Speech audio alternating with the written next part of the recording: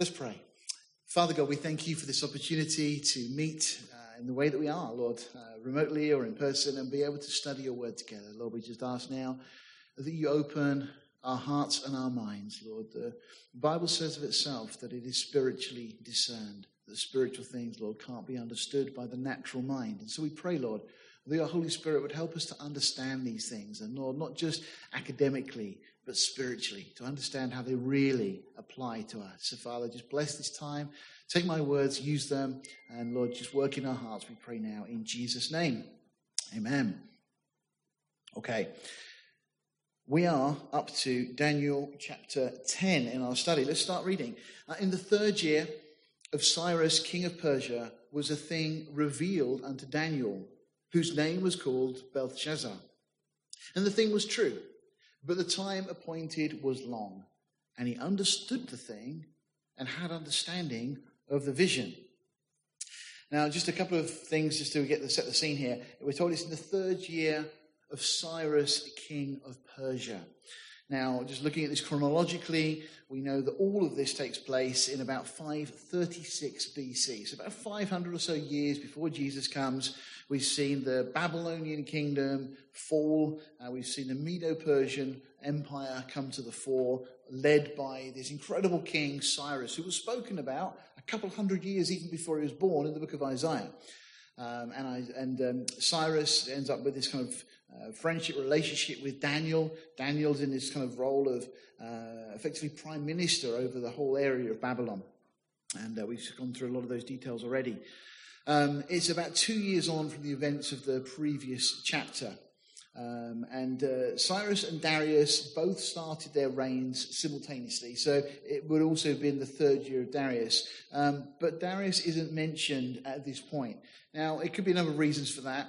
If you look there, you can see that Darius, or Gubaru, who we believe he was from secular history, was given the authority, the position of ruling over Babylon under the auspices of Cyrus. Cyrus was in charge of the empire, but he appoints the head of his army, Gubaru, who later takes this title, Darius. The name Darius isn't a name, it's a title. And so he takes this title and rules over the area of Babylon, but seemingly only for a few years. And he goes off the scene quite quickly. So the assumption, of course, is from historians that he dies relatively soon after coming to this position of authority. Now, a couple of things just to note in this verse. I mean, critics are very quick to point out, and they'll say, well, there's no record of anybody called Daniel in the Babylonian records living at that time. So this all must be fiction, it must be made up, or the book of Daniel must have been written later by some pseudo-Daniel. Of course, we don't know who that would be, and that's what they claim. This is their argument. And of course, many of the prophecies are so detailed and so precise that the critics say, well, it must have been written later after the events, because there's no way you could have guessed those things and got them right. Well, that's true. You couldn't guess them and get them right. But if God is outside of time and has revealed them to someone like Daniel, then, of course, we're going to have them in Scripture as we do. But, of course, the problem with the critics is that they don't do joined-up thinking. And Daniel, of course, was his Jewish name.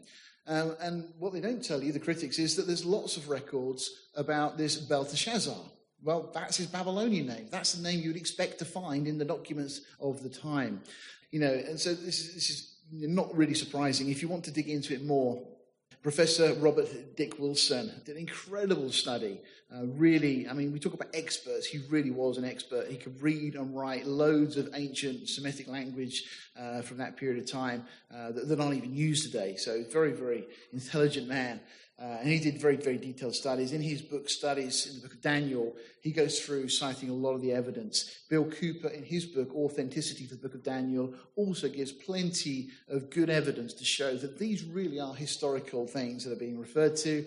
Real events took place, real people, and so on. So it's no surprise. Again, Daniel himself highlights whose name was called Belteshazzar. So that was the name the Babylonians and, of course, then subsequently the Persians knew him by. We, of course, know him by Daniel. That's the Jewish name. It's the name that gives glory to God. Belteshazzar was the name that Nebuchadnezzar had given him, which, of course, was to give glory to Nebuchadnezzar's gods. So we don't use that name, but, of course, in Babylon, where he lived and worked, that was the name he was known by. Okay, following? Notice this. Daniel says, the thing was true, I mean, I don't think there was any assumption up to this point that Daniel was making this up anyway, but he highlights this as if to say, this thing really is true, it's assured. The word in the Hebrew there you can see is emuth, and it just simply means sure, assured, it's faithful. Daniel's saying, I had this vision. This was revealed, a thing, he says, was revealed unto Daniel. And he said, this is true. This isn't some fabrication. It's just interesting that he actually puts that. John does similar things in the book of Revelation. John a number of times says, I, John, as if to say, it's me, you know me, this is me who's telling you this stuff, it is true. A number of times in John's gospel as well, he makes the point, this isn't stuff that's made up. I mean, you couldn't make this stuff up anyway. There's too many details that intertwine and interact with other things. And so, John, certainly in the New Testament and others, and Daniel here, just underlining that this isn't some fanciful thing that he's recording here. This was true, real events. And we can trust Daniel. Everything he's told us, prophetically, historically, we can verify.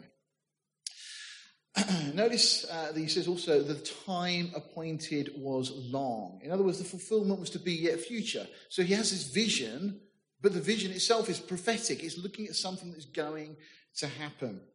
In fact, what we're going to see is that the last 3 chapters of Daniel span human history. Now, it's a staggering thing that this thing, as Daniel refers to himself, that was revealed to him was actually covering thousands of years of history, and the parts that have come to pass have been fulfilled with astonishing detail. And next week, if you ever want to find a piece of scripture to show to a non-Christian and say, look, now trying to tell me the Bible's not true, Daniel 11 is one. You got 135 prophecies in just a few verses. Detailed, specific prophecies of events that have already taken place. And we'll go through that next week, so you can look forward to that. We'll go through all 135, one by one. No. But it will be fun just to go through and see the accuracy of Scripture. But Daniel's saying that these things were to be yet future. It was a prophetic vision that he's given. And it goes from the time of Daniel through to the time of the Messiah and through to the time when Jesus will return to sit and rule on the throne of David. And then the last thing just to highlight in this opening verse is that Daniel says, and he understood the thing. Now, this is a really great thing for us because if Daniel was confused, chances are that we might be confused too. But Daniel says, I understood the thing and had understanding of the vision. Just want to highlight this because God is not the author of confusion. We're told that. Paul says that in 1 Corinthians in the New Testament. God gives us prophecy so that we would understand. Not so that we'd be confused, but so that we would know what is going to come to pass. God reveals secrets to his servants.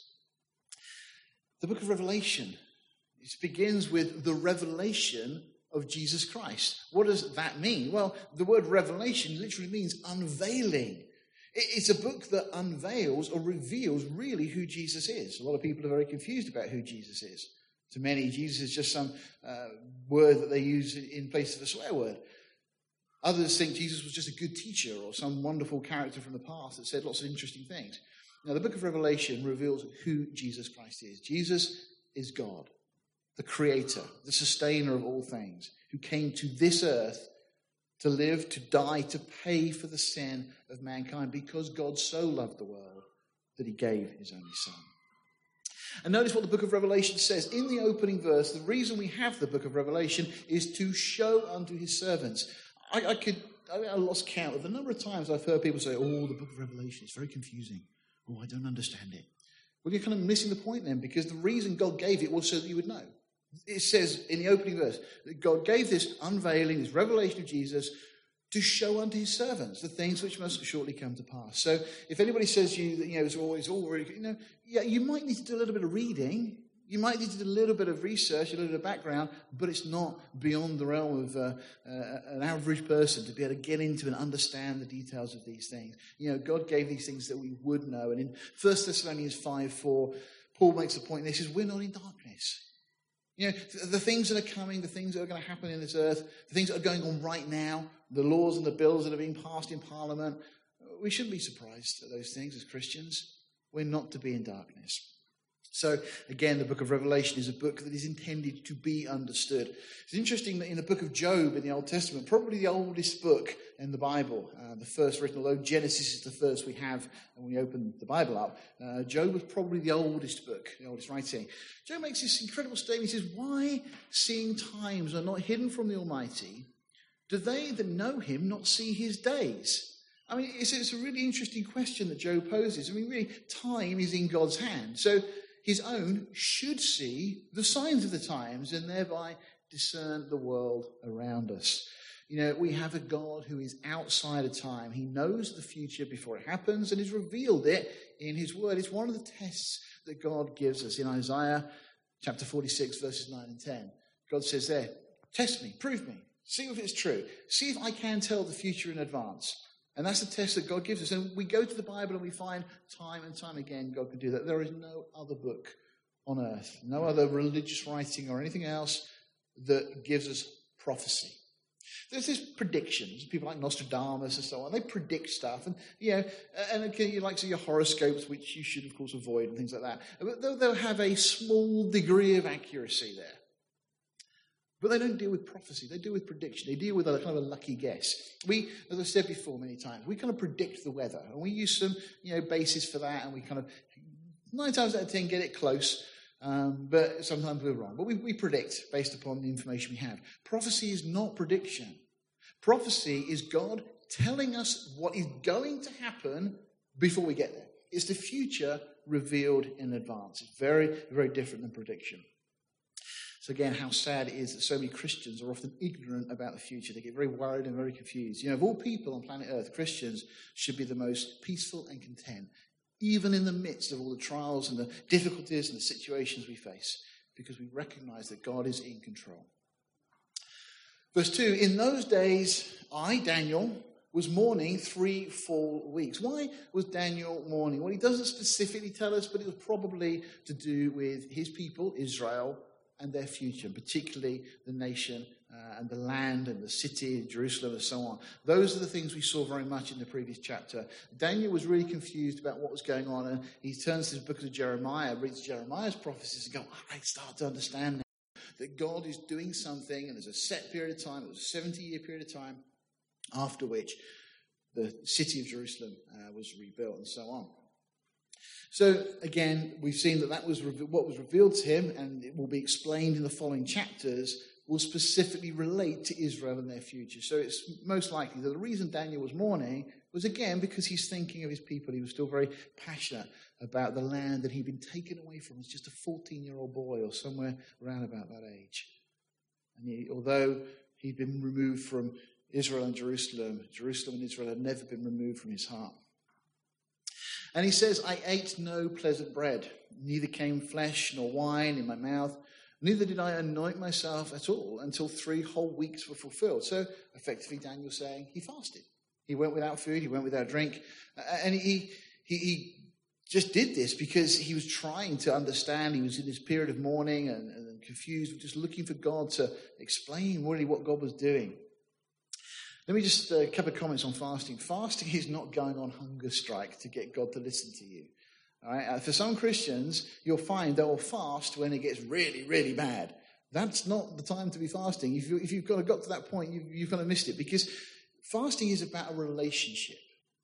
The reason you go without food in fasting is simply to focus on God. Jesus fasted continually. And the reason he did that wasn't so that he could perform miracles, so that this particular thing would be done. It was just to maintain that relationship. It's kind of cutting off the usual things of the world around you and just getting your heart and mind solely on God. Yeah, there are some Christians I know that fast 1 day a week, some fast 1 day a month, and others just as and when they feel the Lord called them to do it. It's a good thing to do. You know, medically, if you're in a position you're able to do it, I encourage you to fast. You know, just take some time.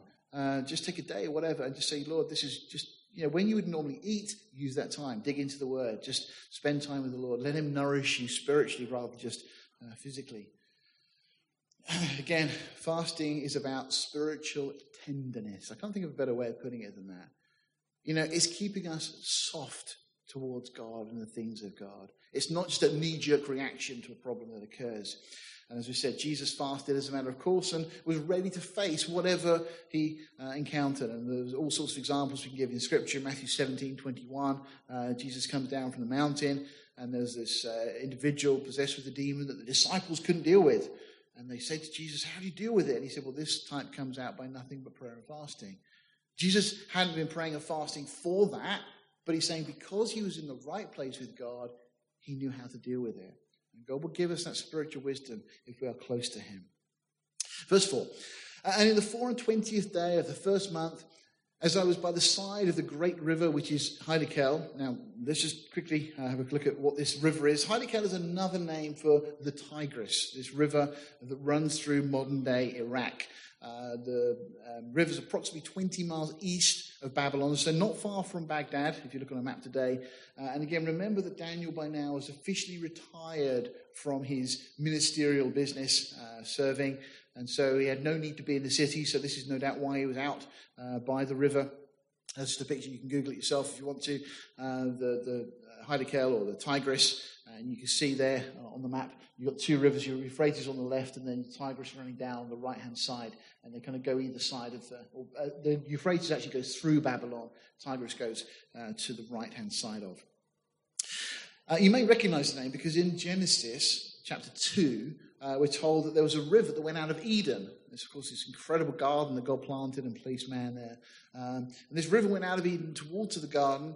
And this river that goes through Eden then splits four ways. And we're told that we've got the first one was this river called Pison, then the second one Gihon, and the third one Hiddekel, and the fourth Euphrates. Now, this was, of course, before the flood. So that what we have that Daniel's referring to is a river that was given the same name as the one that existed before the flood. Because whatever happened before the flood got wiped out in the flood, and the earth became very different afterwards. But it's interesting that they carry some of those names across. And of course, Hiddekel here and Euphrates are two of the names that had existed before the flood and after the flood, as they get to start naming places and things. So they use those names that they've been familiar with. Of course, Noah and his sons after the flood. Now, verse 5 says, Then I lifted up my eyes and looked, and behold, a certain man, clothed in linen, whose loins were girded with fine gold of Uphaz. Now we get to see a little bit of the vision that Daniel's having at this point. Notice he says a certain man. Now, the real key here is clothed. All right. There are a number of occasions in Scripture where you find things that are clothed with. All right. I would put 12. We have a woman that is clothed with the sun, the moon, and the 12 stars. And also Revelation 17, we have another woman who is also clothed with. And it's amazing how many commentators and scholars miss that little detail. The woman has those examples in Revelation 12 and 17. The woman is clothed with those things.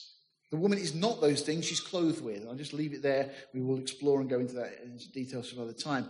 But they say that clothing makes the man, don't they? Well, in this case, clothing kind of is a great identifier of the individual. So, the question we can ask is, what are you clothed with? Not physical clothing, but we are told to be clothed with Jesus Christ.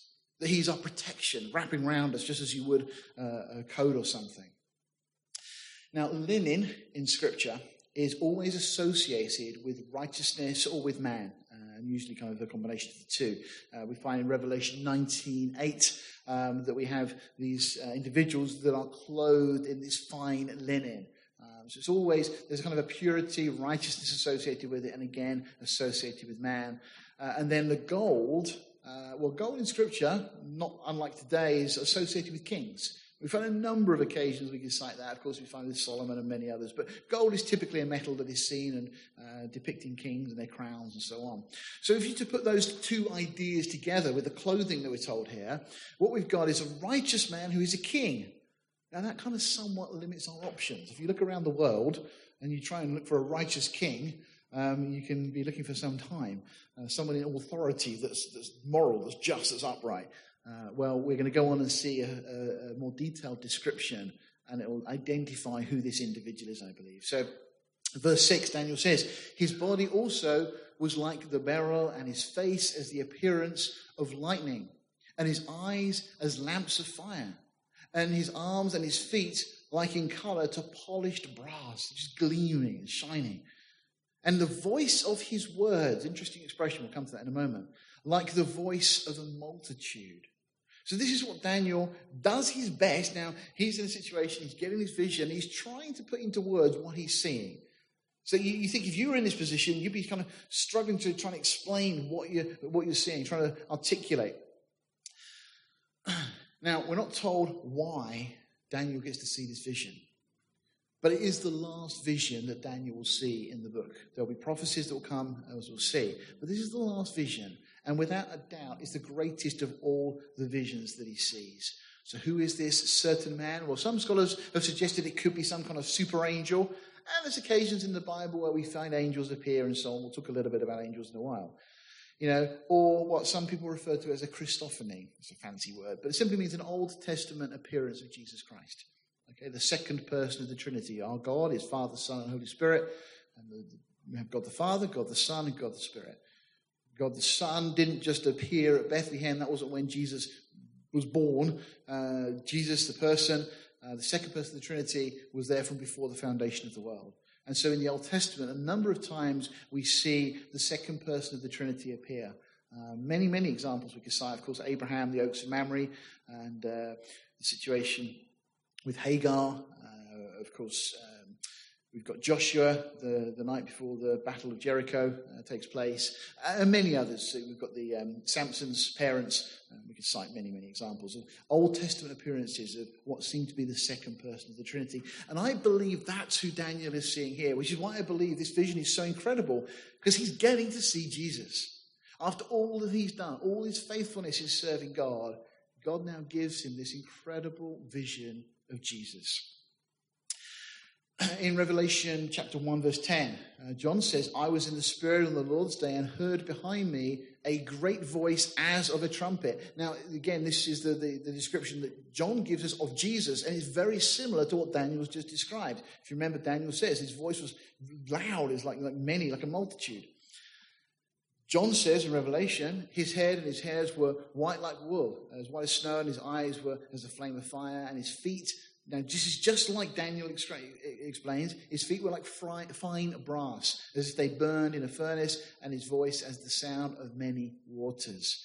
Very, very similar description. You'd be hard-pushed to try and say this is anything other than the same account, it's just two different people seeing this vision of Jesus. Notice also he has in his right hand 7 stars, out of his mouth went a sharp two-edged sword, and his countenance was as the sun that shines in his strength. And John says, and when I saw him, I fell at his feet as dead. It was so overwhelming that John says, I just kind of collapsed. And he laid his right hand upon me, saying unto me, fear not, I am the first and the last. And clearly John sees this vision of Jesus. Daniel's vision seems to be exactly the same. Again, notice, just read this verse again, verse 6. His body also was like the beryl, and his face as the appearance of lightning, his eyes as lamps of fire, his arms, his feet like in colour to polished brass, and the voice of his words like the voice of a multitude. So very similar. So I believe that Daniel here is seeing Jesus Christ. And he says, and I, Daniel, alone saw the vision, which I also think is interesting because it reminds me of the situation with Paul on the road to Damascus. If you remember, Paul was hating Christians. He didn't believe in this Christian stuff, thought it was all nonsense. And so he started trying to persecute these people that were bringing in this strange religious cult as far as he was concerned. And until, of course, he meets Jesus himself. That's always the way. People are very quick to knock Christianity and ridicule it and so on until they get to meet Jesus. And that changes everything. And yes, it's possible. And the reason I know it's possible because as a Christian, I've met Jesus. And I know that every believer has met Jesus and knows that they've met Jesus. I haven't yet seen Jesus face to face. That's coming. I'll get that opportunity, I know. But I know him. I've met him. There are people who are online that we've not seen face to face, but we've kind of met them. You know, we can talk to Jesus. We can have this relationship with him. We know the reality of this. Paul is brought into this incredible revelation that Jesus really is who the Bible, who the Old Testament had said the Messiah would be. And suddenly Paul, his dots are joined together for him, really, because Jesus says to him that I am the one that you've been persecuting. And of course, Paul is in that situation that as he hears this voice, the men around Paul don't hear it. They hear a voice, but they can't recognize what is being said. It's like it's just muffled or it's not clear to them. They recognize it's a voice, but they don't know what was said. Well, Here Daniel says, I alone saw the vision, for the men that were with me saw not the vision, but a great quaking fell upon them, so they fled to hide themselves. So these men that are with Daniel, they know something strange is happening, but it's only Daniel that gets to hear these words. Interesting lesson there, actually, that it's those that want to hear the voice of the Lord, to whom the Lord will speak, those that are seeking him. And although Paul, you can argue, wasn't seeking him, Paul was zealous for the truth. And God just revealed him what it was. It's the person of Jesus. But they say, therefore I was left alone and saw this great vision, and there remained no strength in me. Now, very similar to John, to Paul, everybody that meets Jesus Christ. In fact, Isaiah in the Old Testament as well, chapter 6, similar situation. There's a vision of Jesus, and it's just overwhelmed. No strength, as Daniel says, left in me. For my comeliness was turned in me to corruption. You know, every good thing that we think we have will suddenly look horrible when we compare it to Jesus Christ. And I retained no strength. Do you know, if you've ever been painting at home and you take the lid off some white paint, you're about to paint the ceiling or walls, whatever. There was once a time that we never put white paint on the walls, did we? We always used Magnolia. But now we're allowed to use white paint. I don't know why that changed, but we're allowed to now, so we do it. But you take the lid off the paint, and suddenly there's a little speck that suddenly falls in it, and it stands out. You notice it, don't you? Well, that's a little bit like it is when we'll get to see Jesus. When we have a vision of Jesus or we realize who he is, doesn't matter how good we thought we were before, suddenly even the littlest things in our life stand out. Jesus is perfect, he's pure, he's holy. And Daniel was basically saying that, I was just overwhelmed by my own corruption, as he puts it. He says there is no strength in me. All the good that we possess, as like Isaiah says, is turned into filthy rags in the presence of a holy God. Like Isaiah said in chapter 6, woe is me, for I'm undone. Isaiah may have thought he was a pretty good, godly man up to that point, and suddenly faced before God. You see, the thing is, we try and judge ourselves by other people's standards, don't we? If anybody says to you, are you a good person? Immediately we think about somebody else, and we think, well, I'm better than they are, so yeah, I must be okay.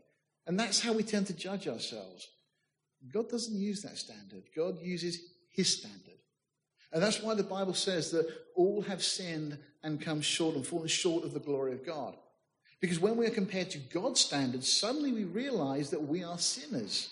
It's something that people in the world don't like to hear. We like to be told, actually, we're not doing too bad, we're okay. But the Bible says that actually we are sinners. We've fallen from God's holy, perfect standard. 1 Corinthians 15 speaks of this corruption of our physical bodies. It says flesh and blood cannot inherit the kingdom of God. These natural bodies can't inherit God's kingdom. Every time in Scripture somebody meets Jesus, be it Daniel here or John in Revelation or Isaiah, they fall down as if they're dead. It wouldn't be good going through all eternity if every time you looked at Jesus, that was it. You were out for the day. So flesh and blood cannot inherit the kingdom. We're going to get new bodies. Paul says, neither does corruption inherit incorruption. Our new bodies are going to be incorruptible. Behold, I show you a mystery. He says, we shall not all sleep, but we shall all be changed. And it's going to happen incredibly quickly. He says, in a moment, in the twinkling of an eye. That word twinkling in the Greek is atomos. It's the smallest indivisible unit of time, which if you're interested is 10 to the minus 33 seconds, apparently. It's such you can't even blink that quick. All right, but that's how quick the Bible says it's going to happen. Suddenly, we're going to be transformed, we're going to be changed. The Bible says this will occur at a time yet future for us that the Bible speaks about. We use the term rapture. It's a time when the Lord will come back for his people. He will take them out of the earth, and we'll go back to be with him. But at that moment, we will suddenly be transformed and we'll be changed. And as Paul says, he goes on, he talks about the trumpet that's going to sound, which will be at that occasion. He says, the dead shall be raised incorruptible, and we shall all be changed, or we shall be changed. But this corruptible must put on incorruption, and this mortal must put on immortality. So there's got to be this transformation, this changing. In a sense, it's a poor example, but you think of a chrysalis, and it goes through that struggle and change, and it comes out as this incredible, beautiful butterfly. In a sense, it's a little bit like us. It's not the best of analogies, but you get the picture that there's going to be this transformation, and what will come out will be so radically different than what was there before. Verse 9, we carry on with the book of Daniel, Daniel chapter 10. Yet heard I the voice of his words And when I heard the voice of his words, then I was in a deep sleep on my face, and my face toward the ground. Now notice what Daniel says here, because it's quite interesting. He says, I heard the voice of his words. Not I heard his words, or I heard him speak, but I heard the voice of his words. Now anyone who has read Scripture, read the Bible, you've heard the word of God. That's God's word. But this is something other than just that. This is the voice behind the words, if you like, the voice of the words. And what will it be like when we actually get to hear his voice? We talk often, and there's some great hymns and songs written about when we get to see Jesus and our eyes will see him and so on, how wonderful that will be. But we're going to get to hear him as well. And I can't imagine just how incredible that's going to be. We actually get to hear the voice of his words. Daniel says he heard the voice of his words. And then he says about this deep sleep that just came upon him. There's actually 7 times we find in the Hebrew that phrase occurs in the Old Testament. And every time it seems to be something that God brings about. It's almost like an anesthesia that God places upon someone for this purpose of revealing a vision or for whatever reason he chooses to do so. Verse 10, and behold, a hand touched me, which set me upon my knees and upon the palms of my hands. Okay, so the vision is over. That was the vision. That's the vision that Daniel had. There's no explanation as to why it happened. And sometimes God reveals himself to us, and he doesn't tell us why. Sometimes we have an experience, and we just feel overwhelmingly blessed. But what do we do with it? And we don't know. But God sometimes, by his grace, chooses to do that. Just gives us a vision of who he is. We just get a glimpse of his greatness for his purpose. And we don't always get to have the explanation. Daniel's not told why he got to see the vision. I guess my thinking is probably the Lord was just giving him this incredible blessing for his faithfulness, that he just revealed himself to him. But now we find that another individual is an hand, not his hand, so it's not the one that he's just seen in the vision, but an hand, someone else's hand touches him, and he said, it set me upon my knees. And again, not the same person as we've said. And this vision that was by the river is all over now. Daniel's back in the real world, by the side of the river still, but kind of back to reality. And it seems it's just an angel now that is going to touch him and kind of get him up, or at least get him up halfway. He gets up to his knees. You can just imagine, just totally blown away by the vision and the experience he's just had. And so he's there.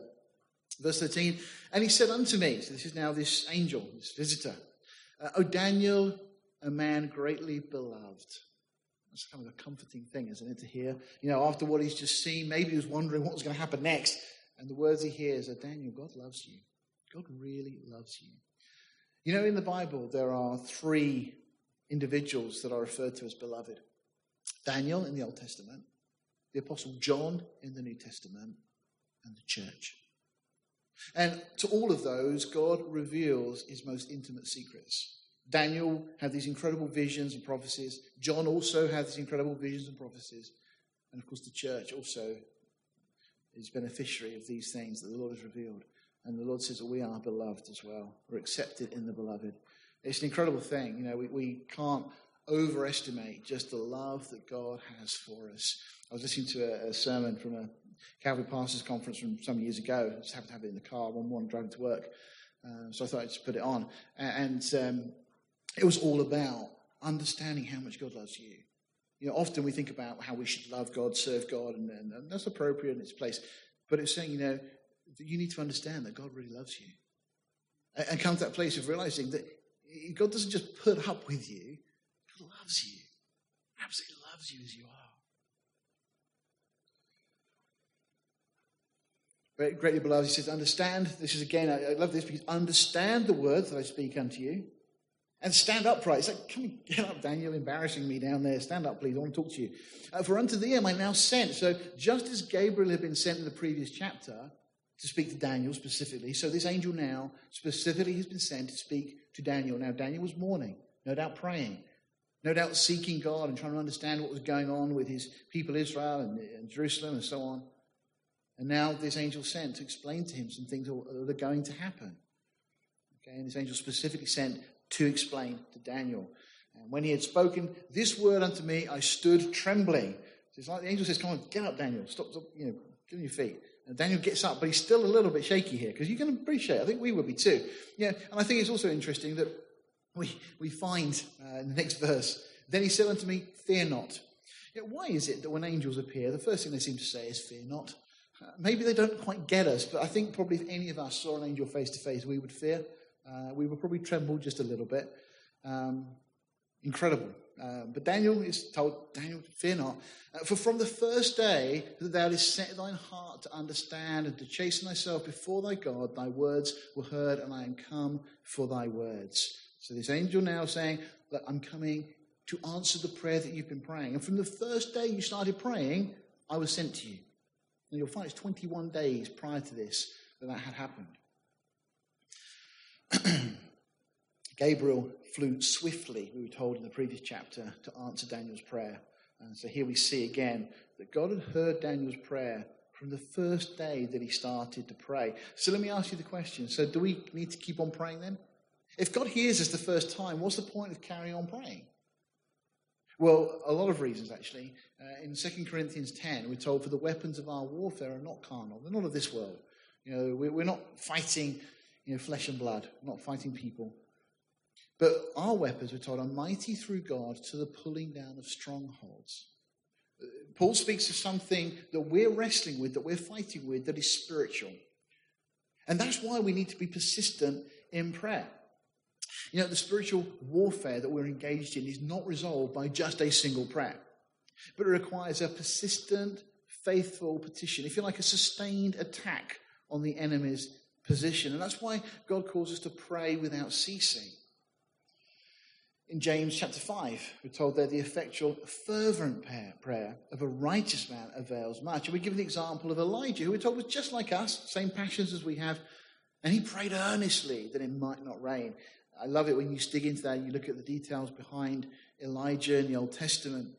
You find that Elijah was only praying in accord to the word of God. God had said, if the people disobey me, I'm going to stop rain coming upon their land.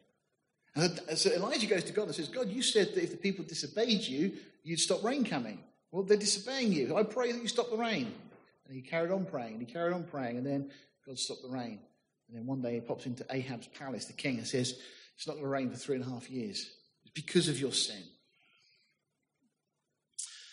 So again, the reason for the necessity in prayer starts to become clear. We go into the next verse and we read this. But the prince of the kingdom of Persia, clearly from the context we'll see this, some spiritual entity, withstood me 21 days, so 21 days. But lo, Michael, one of the chief princes, came to help me, and I remained there with the kings of Persia. So this angel is coming on the first day that Daniel starts praying. God sends him. And as Daniel carries on to pray, what Daniel doesn't see is that there's a big battle going on in the heavenly realms. That this individual spiritual entity referred to as the prince of the kingdom of Persia, so clearly some power over the Persian Empire, some satanic power, it would seem, stands against this angel. And then Michael, who is one of the chief angels, comes and intervenes and helps this angel get through to Daniel. It's a glimpse of the unseen spiritual realm. And this battle that we get a glimpse of here is continually taking place, even though we are often not aware of it. We find that the prince of the kingdom of Persia is not Cyrus, it's not any other Persian ruler, but again, seems to be the satanic spiritual power that was behind the kingdom. Now we see it alluded to in Isaiah 14, a similar situation. It starts by speaking about the king of Babylon. But then we realize that it's gone way beyond that, and it's looking at the spiritual power behind him. In that case, it's actually Satan himself in Isaiah 14. Ezekiel 28, a similar thing. We have the king of Tyre that's being spoken of, and then it shifts gear, and we realize it's speaking about the power behind the king of Tyre and so on. Just a quick comment about angels, the spiritual realm. Angels, we're told, are created beings. They saw the world being created. In fact, originally, all the angels were good. There was no rebellion. They served God. They worshipped God. When God created the earth, they worshipped him. Angels have bodies. Not like our bodies, because their bodies can seem to materialize and so on as they want to. But they have some sort of physical, maybe that's not the right expression, but they have bodies that are of some nature. They're able to perform miracles. There's a number of occasions we can cite in Scripture. In fact, funny enough, this morning I was just reading my own personal study, just going through the book of Acts, of when an angel arrived and lets Peter out of prison and the gates just open and they walk out the door and so on. Angels perform all sorts of miracles through the Bible. We're told that some have even entertained angels unawares. So they can appear in a way that we wouldn't even recognize them at times. The idea of guardian angels, which of course people often talk about, but it actually comes from Matthew 18. It's spoken there that angels look after children. Angels certainly engage in warfare, spiritual warfare, and even in physical conflict. It's incredible. If you do some Googling and look online, you'll find a number of examples from the Second World War particularly, where people will give accounts that they were saved in the midst of an incredible battle by what they describe as an angel appearing or angels appearing. Some really interesting examples that have been recorded through history. But certainly we've got examples in 2 Kings, Isaiah and so on, that angels get involved in those things. Interestingly, angels also desire to learn. That means they don't know everything. They're not like God. They're not omniscient. They don't know everything that's going to happen. And they actually look to the church to see a lot of what's going on. And God's plan is revealed through the church, which is interesting. We find that angels appear in the Bible announcing the Messiah coming. Daniel 9, we saw that last week. Of course, announcing the birth of Christ, Gabriel particularly. At the temptation in the wilderness, angels come and minister to Jesus at the end. At the resurrection in the tomb, we find angels there. At the ascension, again, at the time when Jesus returns, the second coming, angels will be present all through the Bible, always seemingly connected with or something to do with the Messiah. Of course, there are fallen angels. Now, we find in Revelation 12, a third of the angelic host rebelled against God. Why did they rebel? Well, we find that there was an individual called Lucifer who led that rebellion. God's creating the world. He makes everything wonderful. And Satan's thinking, well, this has got to be for me, isn't it? Who would the Lord want to honor more than me? It's a great model that we have recorded for us in the book of Esther. Okay, Haman is in that kind of account the type of Satan who thought, well, who would the king want to honor more than me? And then suddenly finds out on day 6 that God creates man. And Satan is furious because he thought he was going to inherit this wonderful earth, this wonderful world.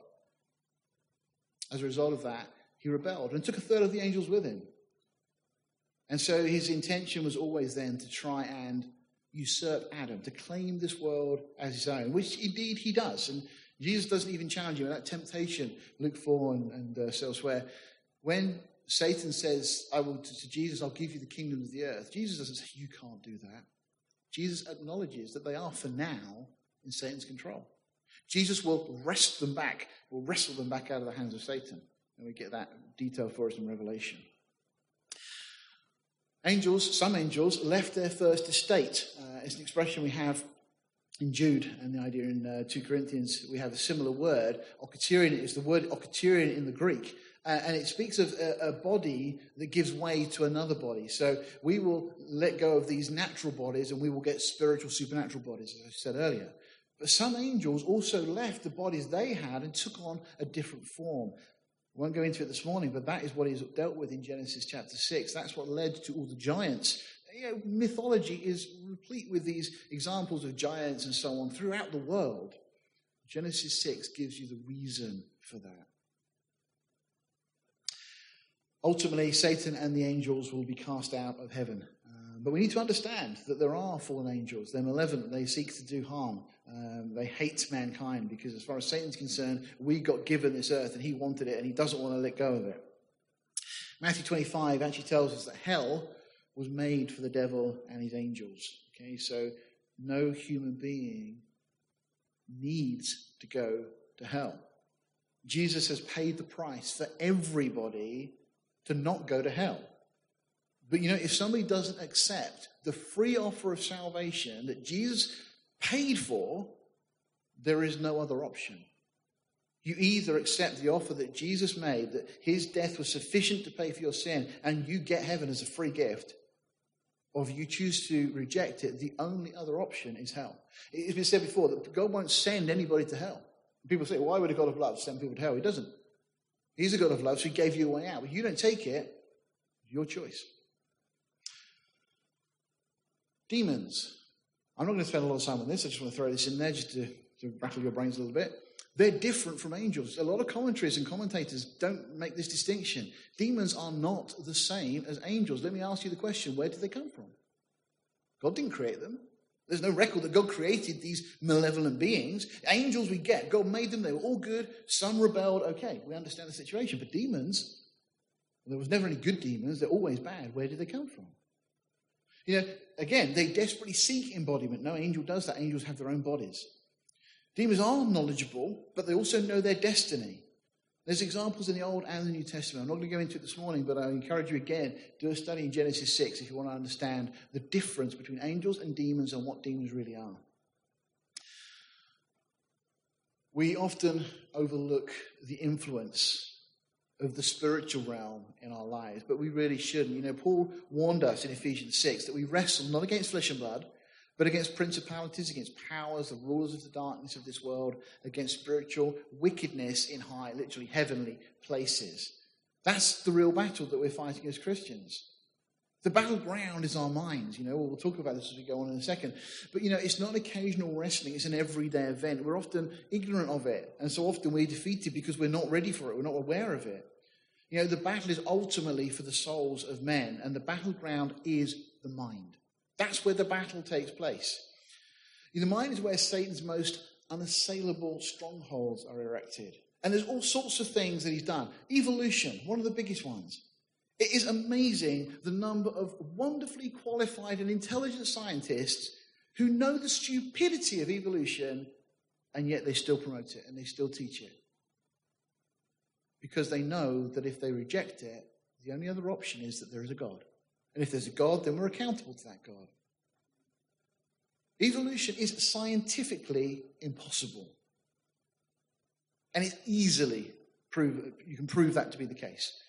And yet, this world generally accepts evolution, and they believe there is no God, and we don't need a God because we're here as a result of time and chance and random processes. It's utter nonsense. As I said before, you go to Darwin's book. Darwin's book says the things produce other than their kind. They evolve. They become something they weren't. God's book says everything reproduces after its kind. Well, there you go. That's battle over right there, because God's book is right. If you ever found something that reproduces other than what it is, no. Everything only ever reproduces according to its kind. Nothing can reproduce other than what it is. If you go to a garden centre and you buy a packet of seeds, you don't get a little warning sign at the bottom saying, warning, may produce a frog. They are confident that when they show you on the seeds that are for these pansies or sunflowers, whatever pictures on the front, they are confident that those seeds will produce that plant or that flower. Absolutely confident. They're willing to stake their reputation on it as a business because they know that will never produce, that seed will not produce anything other than its kind, because the information in there can only produce that. Now, it's true, we get mutations and that's a scrambling of the information, but it's not new information. Evolution does not work. And yet, it's one of these things that have been built up, these strongholds in people's minds. And there are many others that we could talk about and we could cite. But that's where the battleground is. And Satan would love everybody to think that, Christianity is silly, it's nonsense, there's no... I said, what do you mean? I said, in the Bible, it speaks of somebody who said, if somebody were to rise from the dead, I believe. And Jesus rose from the dead. Do you accept that? I said, the evidence is overwhelming. Okay, well, you tell me what you're prepared to accept and we'll have a conversation. People say they're prepared to accept proof, but they don't even know what proof they'd be willing to accept. The evidence is overwhelming. God has given us his word. We can demonstrate from mathematics, from archaeology, from history, from science. You go through so many different fields of inquiry and investigation, and the Bible stacks up every time. Let's move on. Paul says that we should be casting down imaginations and every high thing that exalts itself against the knowledge of God. So all these things that compete, that tell you that God's not real, or God can't do this, or God's not able to do that. No. This is where spiritual warfare really takes place. And bringing into captivity every thought to the obedience of Christ. Spiritual warfare is about mind control, effectively. If Satan can manipulate our thoughts, causing us to doubt, fear, and using discouragement, that's one of his favourite tools. Envy, lust, hatred, and the like. He gains a foothold, and that becomes a foundation for him to build his stronghold upon. If, on the other hand, we are not conformed to this world, as Paul says in the book of Romans, but we're transformed by the continual renewing of our mind, we'll not be subject to Satan, but we'll know that what is that good and acceptable and perfect will of God. That's what Romans 12 verse 2 tells us. And that's why Paul says that we should set our affections, or literally our thoughts, on the things above and not on the things of the earth. You know, I used to, when I was younger, I used to ride a motorbike. And when I was taught to ride, they always said you need to look at where you're going. Don't just look in front of you, the immediate bit. Look at the destination. If you're going around a bend on a bike, because it's slightly different, it's like a push bike. You have to kind of lean and so on. You've probably seen bikers do it. But you look at the apex of the road, and look at where you're going, and you're fine. If you find a pothole in the road on a bike, the worst thing you can do is look at it, because you'll hit it. Because you end up going exactly where, same idea here. Poor example maybe, but you get the picture. The things that you set your affections on, they will dictate you, they will chart your course. Peter said, wherefore gird up the loins of your mind, be sober. It's again, being sober has the idea, it's not about drunkenness, but about thinking. And hope unto the end for the grace that is to be brought unto you at the revelation of Jesus Christ. In other words, be careful what you think about and dwell on. Be in control of your thought life and don't allow it to be overrun by emotions and passions and so on. Another way of paraphrasing what Peter said is to hang in there until the day of Christ, when by his grace the struggle will finally be over. For now, we're told to put on the whole armour of God, that you may be able to stand against the wiles of the devil.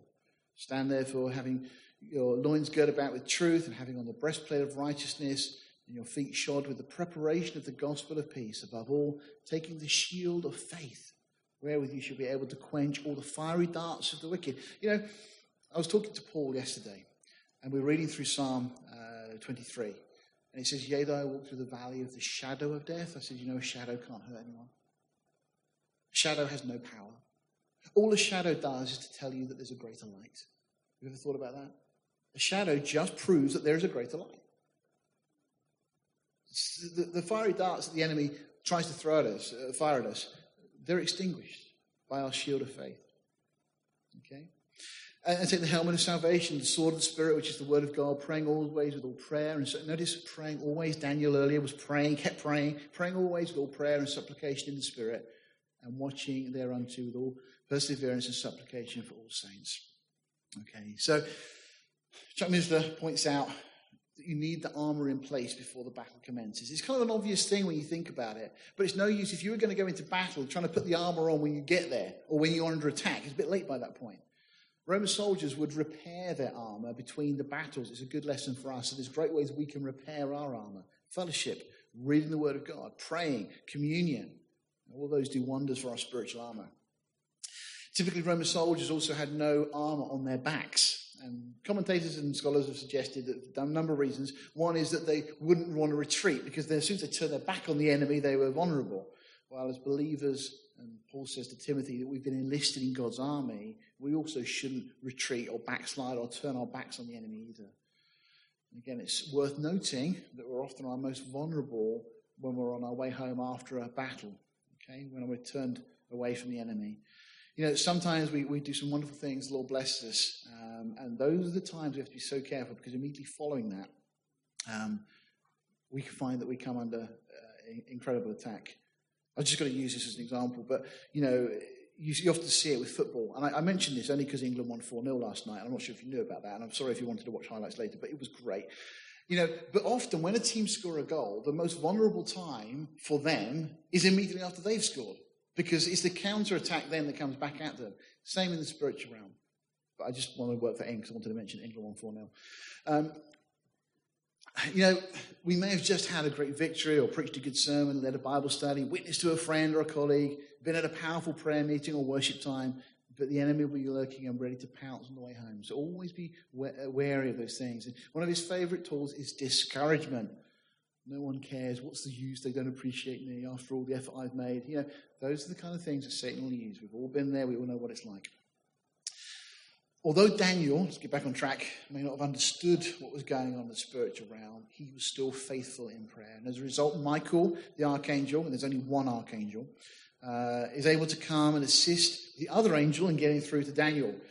What would have happened if Daniel had given up after, say, the 20th day? But he carries on. He's persistent in prayer. I love this quote from Chuck Missler. He says this. He says, prayer is God's way of enlisting us in what he's doing. Just indulge me just a second. We're coming to a close. But I want to just read this to you. This is by a man by the name of Paul Bilheimer. It's a fantastic book called Destined for the Throne. I encourage you to get it and read it. It's not a difficult read, but it's fantastic. He says this, and this is just in regards to the whole issue of spiritual warfare. He says, if the highest function of angelic host is praise, it follows logically that the highest function of the human spirit must also be praise. Praising God decentralizes self. The worship and praise of God demands a shift of center from self to God. One cannot praise without relinquishing occupation with self. Praise produces forgetfulness of self, and forgetfulness of self is health.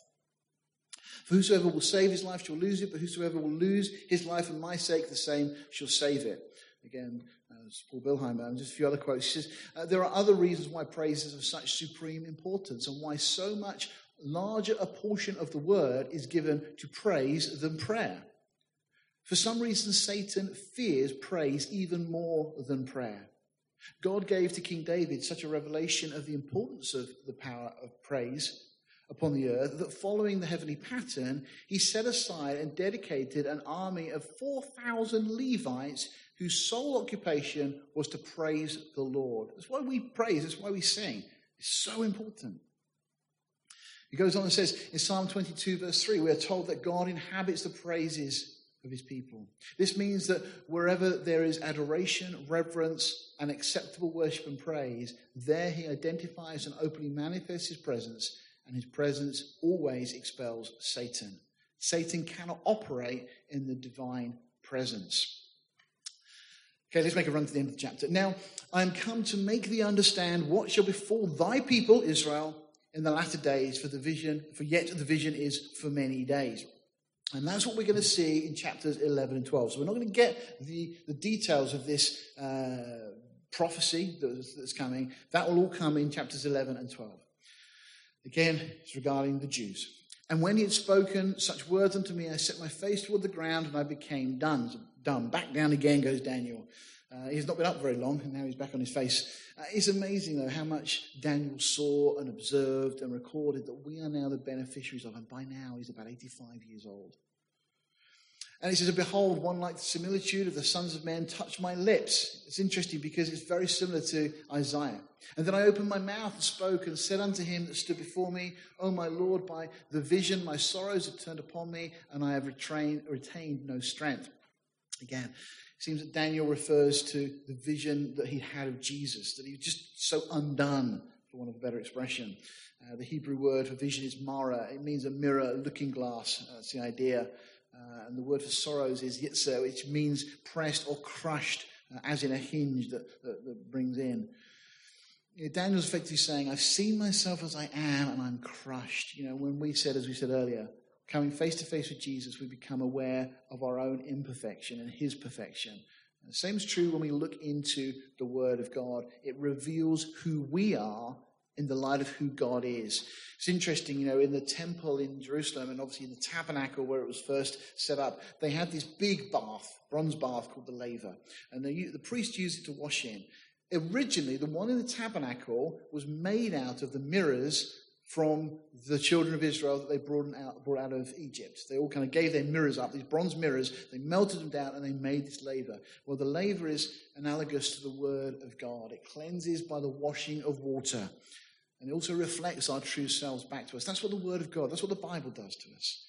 And that's why, again, so many are opposed to the Bible, because it tells the truth about the human condition. It shows that we're not evolving and getting better, but we're actually fallen from grace and in need of a Saviour. As with Isaiah, this angelic being touches Daniel on the lips. And Isaiah, we just read there, that then flew one of the seraphims, again, one of these angelic beings, unto me, having a live coal in his hand, which he'd taken with the tongs from off the altar. And he laid it upon my mouth and said, Lo, this has touched thy lips, and thine iniquity is taken away, and thy sin purged. This symbolic act. Verse 17, for how can the servant of my Lord talk with this my Lord? For as for me, straightway there remained no strength in me, neither is there breath left in me. What's Daniel saying? It's a bit of a confusing sentence the way it's translated in English, but Daniel really is simply saying, how can one who is unholy talk freely with one who is holy? That's really what he's saying. Recognizes who God is. How can I have a conversation with God. It's interesting that there's no sin recorded of Daniel, and yet he's under no illusion that he's still a sinner. Then they came again and touched me one like the appearance of a man, and he strengthened me. So Daniel was like, he's down, he's up. It's a bit of a roller coaster day for him. What a day.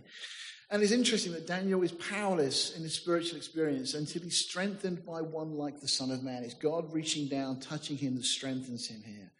And we too are powerless in any spiritual conflict unless we draw our strength from the Son of Man. And Paul urges Timothy, be strong in the grace that is in Christ Jesus. The verse for the week this morning, that we can come boldly before the throne of grace, that we can obtain strength to help in a time of need. God says, come, ask. And said, O man, greatly beloved, see, there you have again, greatly beloved, fear not, peace be unto thee, be strong, yea, be strong. What a message to us this morning, that whatever you're going through, God says, be strong. Be strong because I will strengthen you. You can come in those times of need and you can ask. You can ask boldly because I've given you permission to do that. You can come and you can ask, and I will make you strong. And when he had spoken unto me, notice I was strengthened. It says be strong, but Daniel doesn't go out and do some kind of bodybuilding and some press-ups and stuff. Daniel relies on God. God is the one that strengthens him. And said, let my Lord speak, for thou hast strengthened me. Notice, again, it comes from the Lord. There's also a sense of compassion in the angel's replies. Don't look at yourself the way you see things, but know how God sees you, a man who is greatly beloved. The word peace is spoken of there. In the Hebrew, it's the word shalom. You're probably familiar, but it comes from the root lashalem, which means to pay or to fill or to fulfill. And that's all very interesting because real peace can only come because Jesus died to pay for our sins, to fulfill the law of Moses, and to fill us with his Holy Spirit. Jesus said to the disciples, peace I leave with you, my peace I give unto you. Not as the world gives, I give unto you. Let not your heart be troubled, neither let it be afraid. And those words should really give us comfort, regardless of the circumstances we face. Okay, to wrap up, last couple of verses. So then said he, knowest thou wherefore I came unto thee, and now will I return to fight with the prince of Persia. The angel just kind of puts this in there. He's like, I'm going to have a difficult time on the way back. He says, and when I'm gone forth, lo, the prince of Greece shall come. And it's going to be very difficult to get back, is what he's saying. Just a couple of comments in closing about this whole spiritual war thing, because we clearly see that there are angelic powers that are over nations and empires.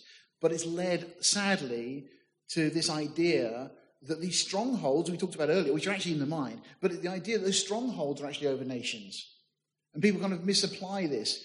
And the idea is if we pray hard enough that we can bring those strongholds crashing down.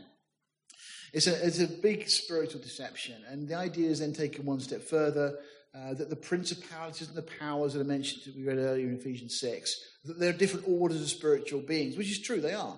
But that they actually are over nations and cities and towns, and they exert spiritual control in those areas. Now, they may. But there's nothing in the Bible that says that. And many Christian books will talk about territorial spirits, how we can do battle with them. And it was that kind of idea and that teaching that led to all the kind of prayer walks that we had back in the late 80s and into the 90s and so on. And even things like the March for Jesus. And I'm not saying that they were wrong necessarily, but a lot of the reason for them was that if we go out and we do these marches and so on, that will bring these spiritual powers down. If a big enough assault was launched against these supposed territorial spirits, the idea was that we could defeat them and destroy their influence. And that teaching went hand in hand with a lot of the other things that were coming in, that kind of purpose-driven, emerging, mission-shaped alpha, all of those things that speak about the church being great and wonderful, and the idea that one day the church will rule the world, and then when we're done, Jesus can come back. That's not what the Bible says is going to happen at all. Kingdom now, dominion theology, some of these expressions you may have heard, restorationism, and they're kind of popular terms that abound in the church, sadly. And the idea is, again, that the church will rule the world for Jesus Christ. And some even deny that Jesus will come back literally as a result of these things. So there's a lot of abuse, a lot of misunderstanding. And again, because of this, these ideas have been drawn from a verse or a passage that's taken out of context. A lot of Christians have been caught up in this kind of thing. And a lot of Christian authors have promoted these ideas. And they also deny the rapture and the second coming, as I mentioned. If you want a good book on the subject of spiritual warfare, I really recommend a book by Pastor Bill Randalls, he's an American pastor, Making War in the Heavenlies. You can pick it up for under £5 on Amazon. It's really good, worth reading. It will explain a lot of this stuff. Ephesians 6 does list differing ranks of spiritual beings, and they may have authority over nations and cities and towns, but we're not told specifically whether they do or they don't. But nowhere in the Bible is the church told to attack and bring down these fallen angels. In fact, the only occasion where we see this situation is where we're looking right now, and when the first principality goes, the first prince goes, the prince of Persia, it's replaced with something even worse, being the prince of Greece. So we need to be very careful that we don't just blindly jump into these things without doing a little bit of background. Get back to what we said earlier. The real area of spiritual warfare is our minds. That's the thing. We all have control there. We can all go to God and find grace to help in those times of need. And so we conclude the chapter, but I will show thee that which is noted in the scripture of truth, that there is none that holdeth with me in these things, but Michael your prince. I like this. Notice what is recorded in the scripture of truth. It's what the angel says. It's almost as if the angel's already read it. You know, did the angel get a sneak preview kind of before the film was released, as it were? I just wonder, because God's word has stood from before the foundation of the world. You know, we think we've got the Bible. We think it was kind of written, over the 2,000-year period from about 1600 BC onwards. But it's always been there. God's word is settled in heaven. And whatever the angel's revealing here had already been recorded. And Daniel is going to be told about those things. And again, Daniel said, Daniel noted that it's established in the faithful writing, is what he said earlier. So, David said, forever, O Lord, thy word is settled in heaven. In Revelation, we're told there about the Lamb's book of life from the foundation of the world and those whose names are in that book. So the book itself must have existed from before the foundation as well. So therefore, could it be the angel is actually reading from the written word of God and relaying it to Daniel in advance? Just an interesting thought, but we're going to find out a little bit more next time. But Michael is always seen to be fighting on behalf of Israel. And it was seen that Israel, God's land, that he entrusted to the Jews, is the only place in the world that has a godly angel protecting it. That's something we do see from Scripture. And of course, it's a stark contrast to the rest of the world. And as we go into the next chapter, we'll get to find out what the angel was actually sent to tell Daniel. So that's all like the prelude. Next week we'll get into it. Let's bow our hearts. Oh, Father, we thank you for your word. Lord, it really is mind-blowing. It's overwhelming, Lord, as we start to try and comprehend just the depth and the breadth, the height, a lot of all of these things. But Father, we do pray that you would watch over and protect and keep us. Lord, give us wisdom in regard to the spiritual warfare that goes on around us. Lord, help us to realize that those little things that we let into our minds really can have a big impact. Lord, not just on us, but on those around us. Father, help us to bring every thought captive to you. Lord, to trust you, to follow you, to seek you. Lord, just be with us as we go from here and through this coming week. And Lord, if you tarry, Lord, the next time we meet, we just pray that we would continue to grow in knowledge and grace. For it's in Jesus' name we ask. Amen.